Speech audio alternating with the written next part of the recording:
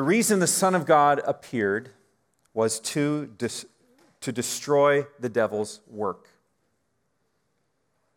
If you're new to NLCC, you've joined us in a sermon series called Deliver Us, Life in the Victory of Jesus. And we're learning how Jesus, and this is a spoiler alert, has already achieved the victory over our greatest enemy, the devil, or as he's also known, the Satan. The devil or the Satan has many titles in Scripture: slanderer, accuser, murderer, liar, thief, a blinder of eyes, rebellious ruler, inciter of disobedience, destroyer. Why on earth would we ever be enticed by such a rascal? Well, Paul writes in 2 Corinthians chapter 11 that Satan masquerades as an angel of light. He doesn't show up with a big crown like Sauron, you know. He's a con artist. He's a deceiver. This week, one of the questions that Israel faces in this sudden conflict with Hamas has been the apparent failure of their intelligence agencies to anticipate this coordinated and destructive attack. And now we see evil just unfolding in so many ways because of the enemy's ways in that region. And it's a horrible thing, and we'll pray for that in a moment. But in our struggle against evil's influence, we don't want to be equally unprepared and vulnerable to our spiritual enemy because we're distracted with the wrong things. Our goal is to stay anchored in the theme of our series, Life in the Victory of Jesus. The decisive victory, the D-Day over evil has been won. And the devil is doing all his dirty work while he retreats. And Jesus' kingdom quietly but surely expands across the world.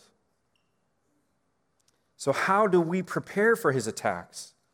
One way is by watching Jesus face them.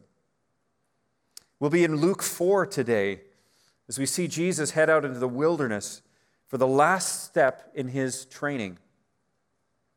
And God also uses our temptations as testing and training ground for our struggle to love God and love others in a world that is ruled illegitimately by the enemy.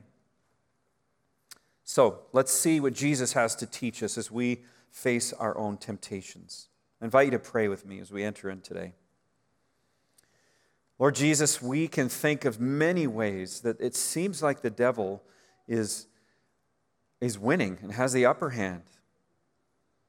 Not least of which is this conflict in the Middle East, God. And Lord, there are so many things to sort out and so many ways that it's almost impossible to know where you're at work there, Lord.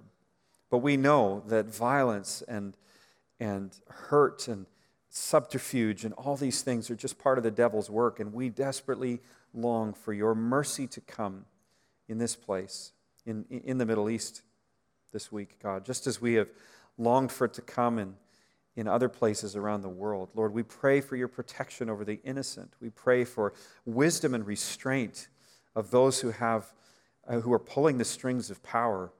We pray, God, that you would somehow lead all that are involved to a peace that can last, even though at this point, Lord, that looks like a miracle. And Lord, today, as we enter into your word, we pray that we would be taught, that we would be equipped to know the ways of the enemy, and even more to know your ways of gaining victory over him, Lord. We pray this in Jesus' name. Amen. Well, maybe you remember last week a quote from Jeremy Treat in his book, The Crucified King, which described the ways that Satan works. He says the means by which Satan rules are 1, temptation, 2, deception, and 3, accusation, all of which result in 4, death. These are the works or schemes of the devil. And over the next 3 weeks, we'll walk through these ways that Satan uses his words to exert this illegitimate rule over us.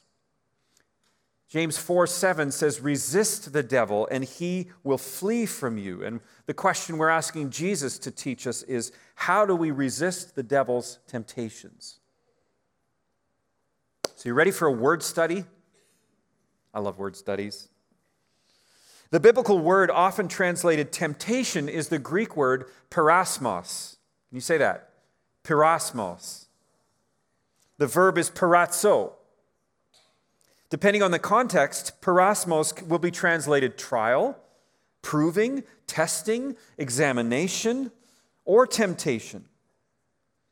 So tires go through a parasmos to see how durable they are. Boot camp is a parasmos that stretches marine recruits' ability to survive the rigors of war.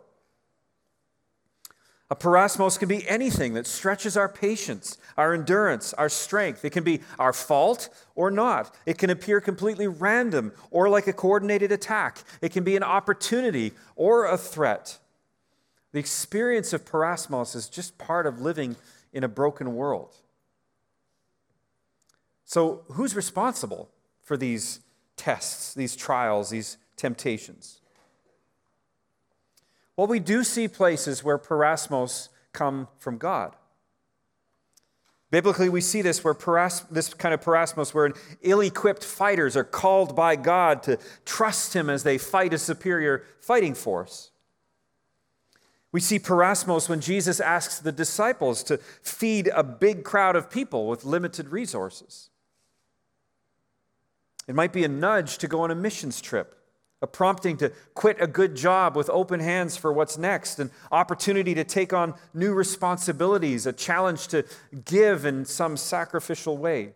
These parasmos are ways that God invites us to develop a deeper intimacy with Him, deeper trust in Him. But it's also true, as 1 Peter 5:8 says, that your enemy, the devil, prowls around like a roaring lion looking for someone to devour. Many parasmos come from the devil, or perhaps are exploited by the devil. And what's the devil up to? He's trying to prove to God and then to us that we can't be trusted. He wants to show God that our motives are wrong, our moral will is weak, and our faith is insincere. And then he can accuse us of being unworthy of God's love and favor and trust.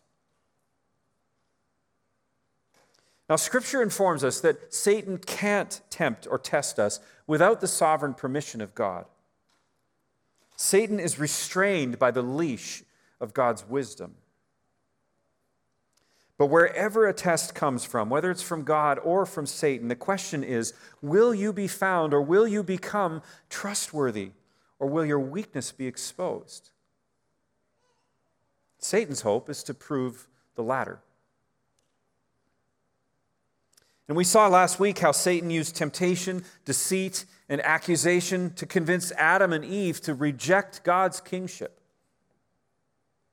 The result was a leadership vacuum. And Satan swept in with a hostile takeover. And now he repeats this cycle of temptation, deception, and accusation. That's how he asserts his illegitimate rule. And the result is destruction. We need rescue. In the New Testament, we see God's plan of rescue unfold in the life of Jesus. Jesus came to be what Adam and Eve and later Israel had not been. He had to pass the test where all others had failed. And so in Luke 4, we see Jesus facing 3 parasmos, 3 tests or temptations directed at him by his adversary, the devil. And these really are 3 of the devil's most common schemes. We'll see how Jesus passed each test. So I invite you to read along with me from Luke chapter 4, verse 1. Jesus, full of the Holy Spirit, left the Jordan and was led by the Spirit into the wilderness, where for 40 days he was tempted or tested by the devil. He ate nothing during those days, and at the end of them he was hungry. The devil said to him, "If you're the Son of God, tell these stones to become bread." Jesus answered, "It is written, man shall not live by bread alone." The devil led him up to a high place and showed him in an instant all the kingdoms of the world. And he said to him, "I will give you all their authority and splendor. It has been given to me, and I can give it to anyone I want to. If you worship me, it will all be yours." Jesus answered, "It is written, worship the Lord your God and serve him only." The devil led him to Jerusalem and had him stand on the highest point of the temple. "If you're the Son of God," he said, "throw yourself down from here. For it is written, he will command his angels concerning you to guard you carefully. They will lift you up in their hands so that you will not strike your foot against a stone." Jesus answered, "It is said, do not put the Lord your God to the test." When the devil had finished all this tempting, he left him until an opportune time. This is the word of the Lord. Thanks be to God.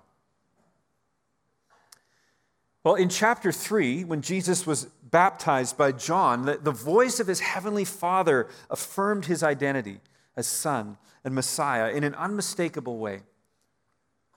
You'd expect the chariot to pull up and whisk him away to his palace, give him all the luxuries of being the king. But instead, the Spirit led him into a wilderness boot camp to be tested, tempted, put to the proof. Now, I think it's important to note here that what's going on. And the book of James tells us this about temptation. When tempted, no one should say, "God is tempting me." For God cannot be tempted by evil, nor does he tempt anyone. See, God is never the author of evil. God is so pure of motive and intent and power that evil is never attractive to God. And God will never try to get someone to do evil. Jesus even encourages us to pray, "Lead us not into parasmos." Father, spare us from trials that test us. And yet, the trials come. Why is that? Well, James says, each person is tempted when they're dragged away by their evil desire, their own evil desire, and enticed. Then, after desire has conceived, it gives birth to sin, and sin, when it is full grown, gives birth to death. It's a vivid metaphor of a fatal seduction. But it tells us how Satan works. Satan asserts his rule by the power of suggestion. He doesn't force anyone to do anything. He appeals to the twisted and misguided and sick desires that are already inside of us. He deceives us into thinking that an intimate relationship with sin will be good for us. And then, after we're hooked, he rejoices as we burn our lives to the ground. The reason the Son of God came was to destroy the devil's work. See, in his sovereign purpose of training Jesus for this mission, God allows the slanderer, the accuser, the destroyer, the thief, to bring his worst against Jesus. Can Satan get under Jesus' skin and twist his desires to Satan's purpose as he has with every other human in history? So let's look at the three temptations. The first one, verse 2, Jesus ate nothing during those days, and at the end of them he was hungry. The devil said to him, "If you're the Son of God, tell this stone to become bread." What's Satan's lure here? I want to call it self-interest. This is a moment of physical and emotional vulnerability for Jesus. And Satan appeals to Jesus' most pressing need, his hunger. I mean, it seems reasonable. After all, he's been a good son. He's gone 40 days without food. He's got the power to do this. I mean, he should be able to have what he wants when he wants it. Why is this a problem? Well, we see the problem in Jesus' response to Satan. Jesus answered, "It is written, man shall not live on bread alone." And you'll see Jesus, each time he responds, he says, "It is written," or "it is said." He doesn't sort of philosophize with Satan about the finer points of what he's entitled to. For Jesus, Scripture is an authority that directs his life. It's his anchor. And here he's quoting the book of Deuteronomy in the Old Testament. In Deuteronomy, Moses calls Israel to turn from their sinful ways and renew their devotion to God as they are about to enter the promised land and fulfill their destiny. It's a great guiding text for Jesus as he trains for his own destiny as Israel's Messiah. And here, Jesus quotes from Deuteronomy chapter 8. We're going to read it here in context. So Deuteronomy chapter 8, beginning in verse 3, says, "He humbled you, causing you to hunger, and then feeding you with manna, which neither you nor your ancestors had known." Why? "To teach you that man does not live on bread alone, but on every word that comes from the mouth of the Lord. Your clothes did not wear out, and your feet did not swell during these 40 years. Know then in your heart that as a man disciplines or trains his son, so the Lord your God disciplines or trains you." So as Jesus reflected on Deuteronomy, he discerned that Satan was trying to make self-interest more important than trusting God. The Scripture reminded Jesus of the choice that all of us face in any parasmos. Will we allow our superficial desires to sidetrack us from the life that God is training us for? What happens when a parasmos leaves you feeling weak and hungry? Last spring was a very stretching time for me as a pastor, as a leader. There was a number of different things that were on my plate, some challenging situations and relationships that we were navigating within the community, and I was just stretching myself in terms of some teaching and different things that I was doing. And I came to kind of the end of February, and I didn't remember being as tired as I had felt in that moment. And I remember I had an appointment with someone to do a kind of a spiritual counseling kind of connection. It was a Zoom call or whatever, and I was having this panic attack because I felt like I didn't have the resources to do this. And the thought that came to mind, this was a weird thought, was I understand why doctors and lawyers take cocaine. It's the weirdest thought.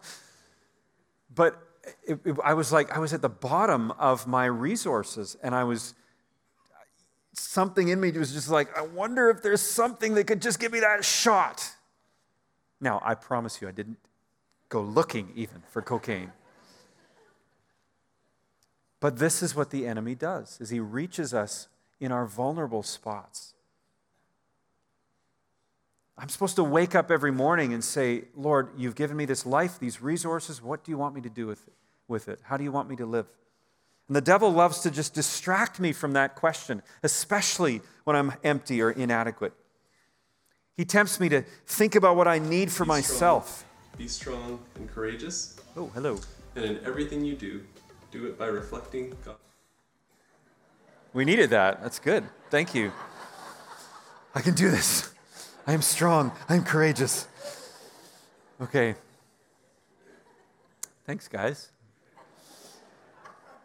Satan tempts me to think about what I need for myself. And see, we live in a world where we do have the power to fulfill any appetite we have. And fixating on cuisine or fashion or sexual gratification, entertainment, even some kinds of self-care or finding me time can be a form of turning stones to bread. But when we use the power we have to serve ourselves first, we may miss the great things that God has in store for us. Jesus learned to be satisfied with the life that God arranged for him. He submitted to that discipline, to the restraint of God's purposes. And that made him someone God could trust. Temptation number 2, verse 5. The devil led him up to a high place and showed him in an instant all the kingdoms of the world. And he said to him, I will give you all their authority and splendor. It has been given to me, and I can give it to anyone I want to. If you worship me, it will all be yours. What is this temptation? What's the lure? I want to say it's shortcuts. The Old Testament prophets had said that God would give worldwide authority to his Messiah. But they also spoke about how that authority would be given through his death for sinners. You can read it in Isaiah 53. But Satan offers all of that authority for a bargain price. Just sign here. Just bend your knee. No cross necessary. He's appealing to that human desire for power without sacrifice. It's a shortcut. Now, isn't devil worship kind of an obvious no? But the devil's way more subtle than that. A cross? Have you considered the usefulness of a bit of deception, division, manipulation, fraud, slander, intimidation? It's worked pretty well before. I'm in charge here, says the devil, and these are the laws of the land. The devil's trying to convince Jesus, as he's convinced every Caesar and president and cartel kingpin before and since, that his methods are the best and maybe even the only real way to do things. And again, Jesus quotes from Deuteronomy chapter 6. Let's read it in context. This is verse 13 through 15. Fear or worship the Lord your God, serve him only, and take your oaths in his name. Do not follow other gods, the gods of the peoples around you, for the Lord your God who is among you is a jealous God, and his anger will burn against you, and he will destroy you from the face of the earth. Jesus understands that he loses more than he gains by accepting the devil's way of doing things. The devil appears to have the power to destroy his enemies, but in the end, he and his work will be judged and destroyed by God. And if Jesus surrenders to the devil's way of doing things, he will be swept away by that same judgment. Where do we face this temptation? Well, the devil often comes to us in the parasmos of life when our goals are facing obstacles. And he whispers, "You're not getting your way. How about a little manipulation? A little passive-aggressive, intimidation. It's okay if you fudge the numbers, tell a couple half-truths, divide your enemies, sow a little slander in the mix. You don't need to change. All you need to do is project a false image of yourself. No one will ever know. Fight for the top of the heap. Stay in control. The end justifies the means. Despair. You know what? There's no point in fighting this one. Just resign yourself to it. Surrender to those desires. You're never going to beat this one. I'm in charge here. But for all he appears to offer, Satan's only goal is to steal, kill, and destroy. And God is the true king and the final judge. The enemy's methods are not going to win out in the end. We only truly fulfill our destiny. We only receive what God has for us when we serve the true God and we submit to his slow, patient ways of love. And it took me a long time to learn this as a parent, right? When you have a little more power than your kids, you're paying the bills, you can raise your voice a little more, all these kinds of things. Man, it's easy to just use all that to get your way. The devil loves to sow that kind of stuff in a family because down the road, it causes division, it causes hurt, and all those things. And man, it was a long journey for me to learn the slow, patient ways of love. Temptation number 3. The devil led him to Jerusalem and had him stand on the highest point of the temple. If you're the Son of God, he said, throw yourself down from here, for it's written, He will command His angels concerning you to guard you carefully. They will lift you up in their hands so that you will not strike your foot against a stone. What's this final lure? Well, because of how Jesus responds to it, I would disagree with the commentators who think that Satan just wants to seek recognition by some spectacle, some supernatural trick that gets people's attention. Rather, I think this is the temptation of skepticism. By that I mean a demand for certainty as a condition of obedience. Let me explain. Satan knows that Jerusalem is going to be ground zero for their final battle, and so he takes Jesus there and proposes a test case. And he throws in a bit of promises from Psalm 91. Jesus, you seem really determined to face the cross. Can you be sure that God is going to take care of you? Wouldn't it be prudent to give God an opportunity to prove it to you before you do something reckless like going to the cross? I mean, who knows? You might need a contingency plan. And such a test case could have the appearance of radical trust in God, right? It's jumping off a building. It would look like taking God at His word. But in fact, he is tempting Jesus to demand certainty of God before he obeys God's clear mission for him. Because listen to the scripture that Jesus counters with. Jesus answered, "It is said, do not put the Lord your God to the test." Once again, Jesus is quoting from Deuteronomy chapter 6. And in context, the verse says, "Do not put the Lord your God to the test as you did at Massah." Massah was the place in the desert in Exodus 17 where the Israelites ran out of supplies.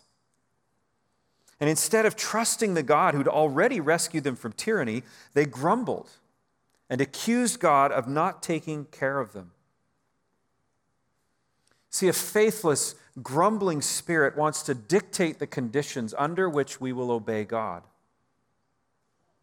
It's skeptical. It refuses to move forward without certainty. And the opposite of testing God is found in Deuteronomy 6:17, the verse right after, "Do not test him. Be sure to keep the commands of the Lord your God and the stipulations and decrees he's given you." By that, Moses means do it unconditionally. So in appealing to this verse, Jesus is saying, when I face the parasmos, I won't grumble or hedge my bets with God or demand certainty. I will trust his plan and do what he says. When do we face this temptation?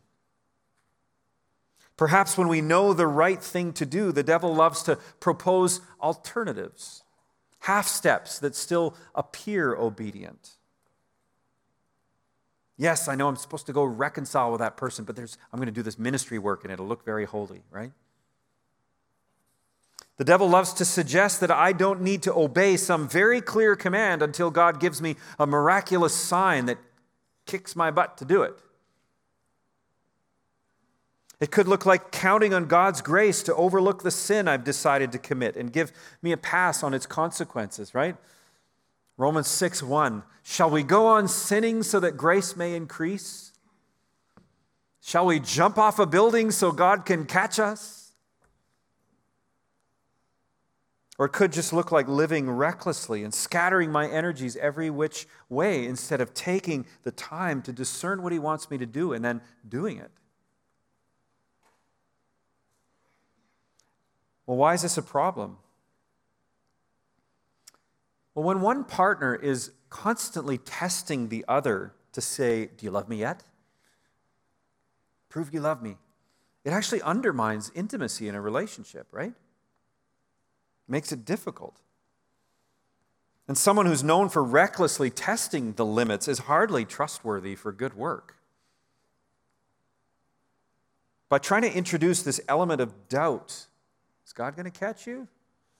Into Jesus' relationship with his Father, Satan hopes to make Jesus untrustworthy, to unhinge him from reality and make him volatile and unpredictable. And that's Satan's aim with us as well. We must adopt Jesus' posture. I'm not going to force proof upon God. I will trust him and I'll obey. So let me summarize.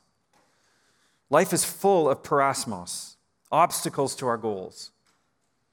With our limited view and our limited powers, parasmos makes us impatient and anxious. And that's where the devil comes in. He loves to provoke our imagination, stirring up all our worries of the worst-case scenarios and our fantasies of a life without suffering. It's the temptation to choose self-interest. He loves to intimidate, to convince us that only his methods will work. The temptation to adopt shortcuts. And he loves to undermine our trust in God, even using Scripture to do it.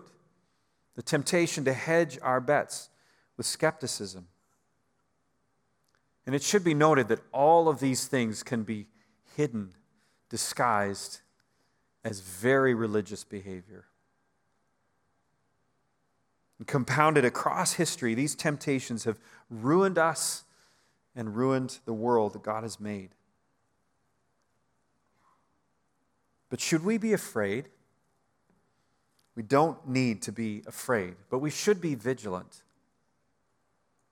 In 1 Corinthians chapter 10, verses 12 and 13, Paul writes these words: "If you think you're standing firm, be careful that you do not fall. No temptation, no testing has overtaken you except what is common to mankind. And God is faithful. He will not let you be tempted or tested beyond what you can bear.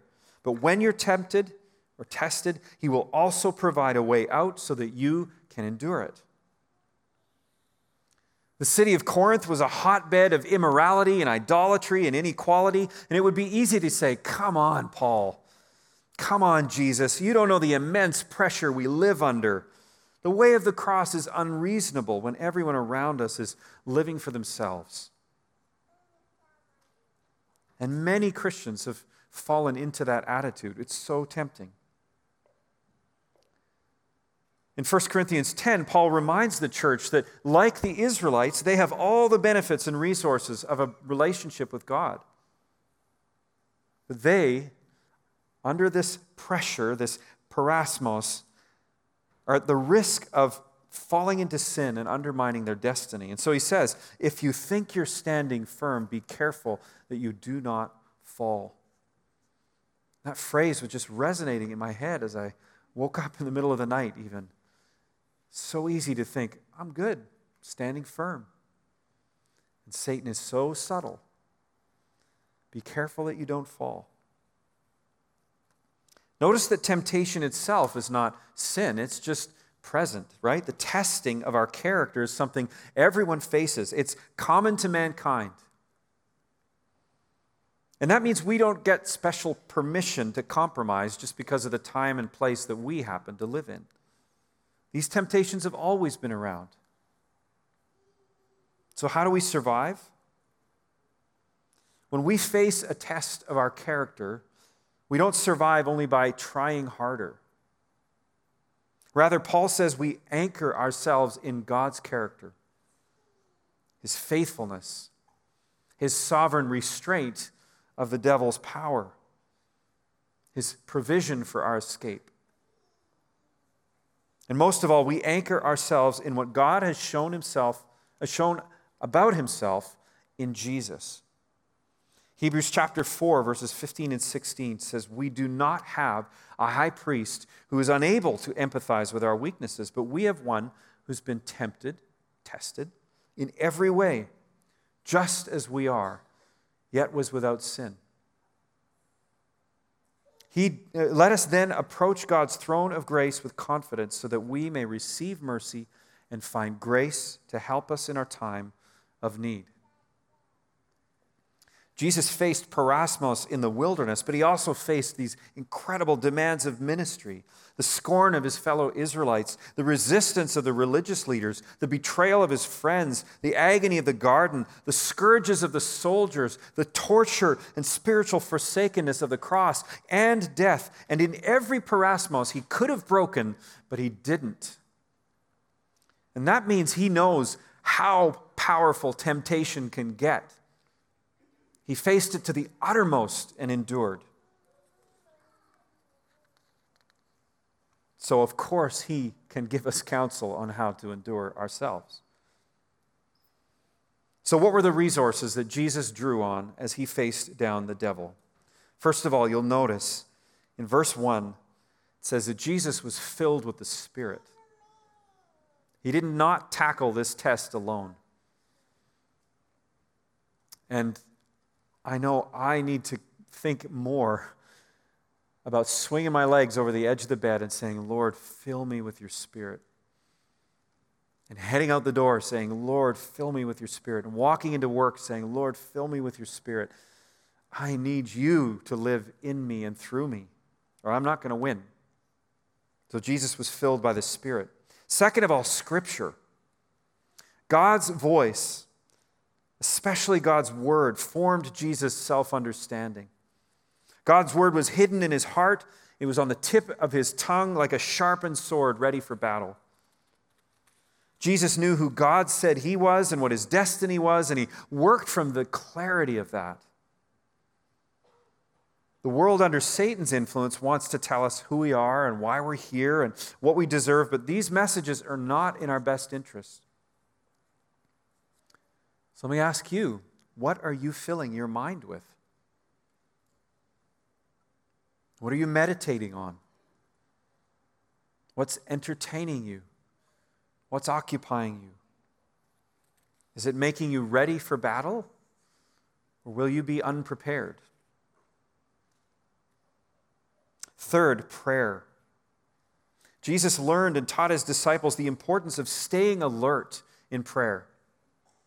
When the pressure was high and suffering imminent, Jesus commanded his disciples, keep alert and pray so that you will not fall into temptation, for the spirit is willing, but the flesh is weak.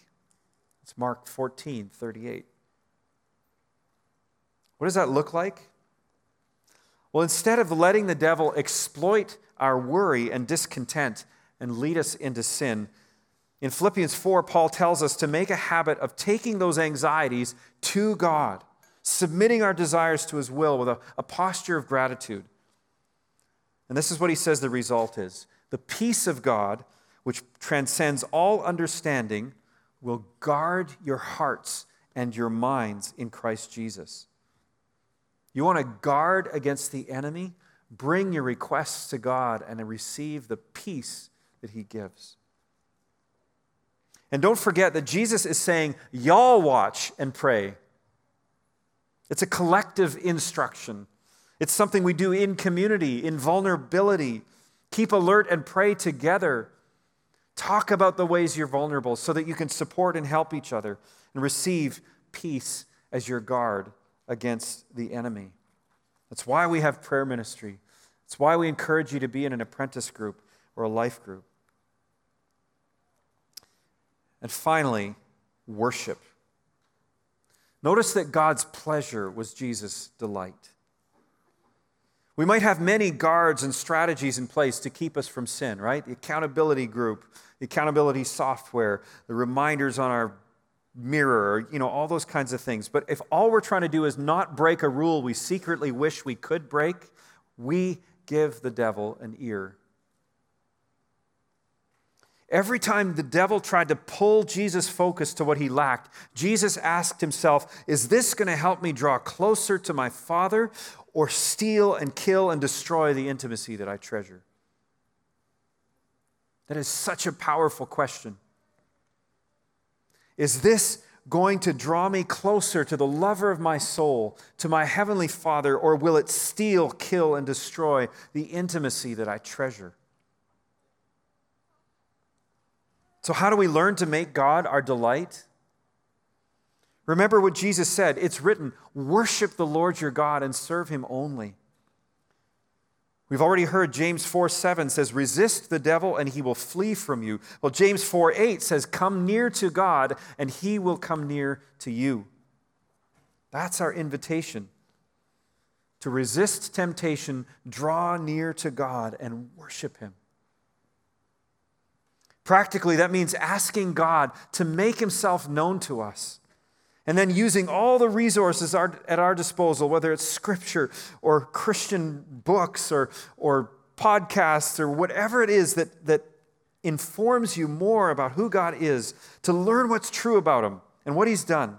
And then we keep bringing those things to mind, rejoicing in them, expressing our praises to God, and just doing our best to understand and savor the goodness not only of God, but of God's commands. When we fill our minds and our ears with the wonder of who God is, then what Satan offers to us is exposed as a counterfeit, a shabby substitute. He says, you want this? And we look at it and we go, no, I want God. I want life, the life that he offers me. That is what protects us from the tests and the temptations of the devil.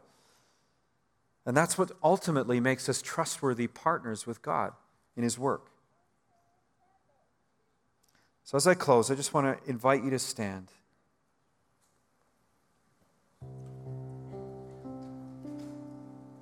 I don't know what parasmos you're facing. Maybe it's a difficult relationship, loneliness, an unreasonable demand, illness, financial difficulties. Where can you see the places where Satan's lies have taken hold? Where is self-interest or shortcuts that adopt the devil's methods or skepticism undermining what God wants to do in your life? Friends, we have intimate access to a Savior who has been tempted, who's been tested in every way without ever succumbing to sin. And from his infinite resources, he's eager and willing to give us mercy when we fail and grace to help us whenever we face temptation. If you'd like someone to come beside you in prayer ministry, we have folks here at the front or in the prayer room today. Whatever your parasmos might be, we'd love to come alongside of you. I invite you just to open your hands as we pray now. Lord, some of us are facing serious tests of our faith. Please help us to see you standing beside us as our gracious helper today. Some of us are very close to giving up and giving in to the temptations of self-interest and shortcuts and skepticism and so many other things. Strengthen us again. Refresh our vision of who you are and of the good life that you invite us to find in you. And some of us have fallen and failed again and again. And the devil's accusations are ringing in our ears. Thank you, Jesus, that you know just how hard temptation can be. Lord, in your mercy, forgive our sin and restore us. Thank you that you did obey, enduring the cross so that our sins could be forgiven and wiped away, and every day can be a new day with you. We draw near to you in faith that you draw near to us. Show us your glory, your love, your wisdom, that we may treasure you above all other things. And Lord, crush Satan beneath our feet.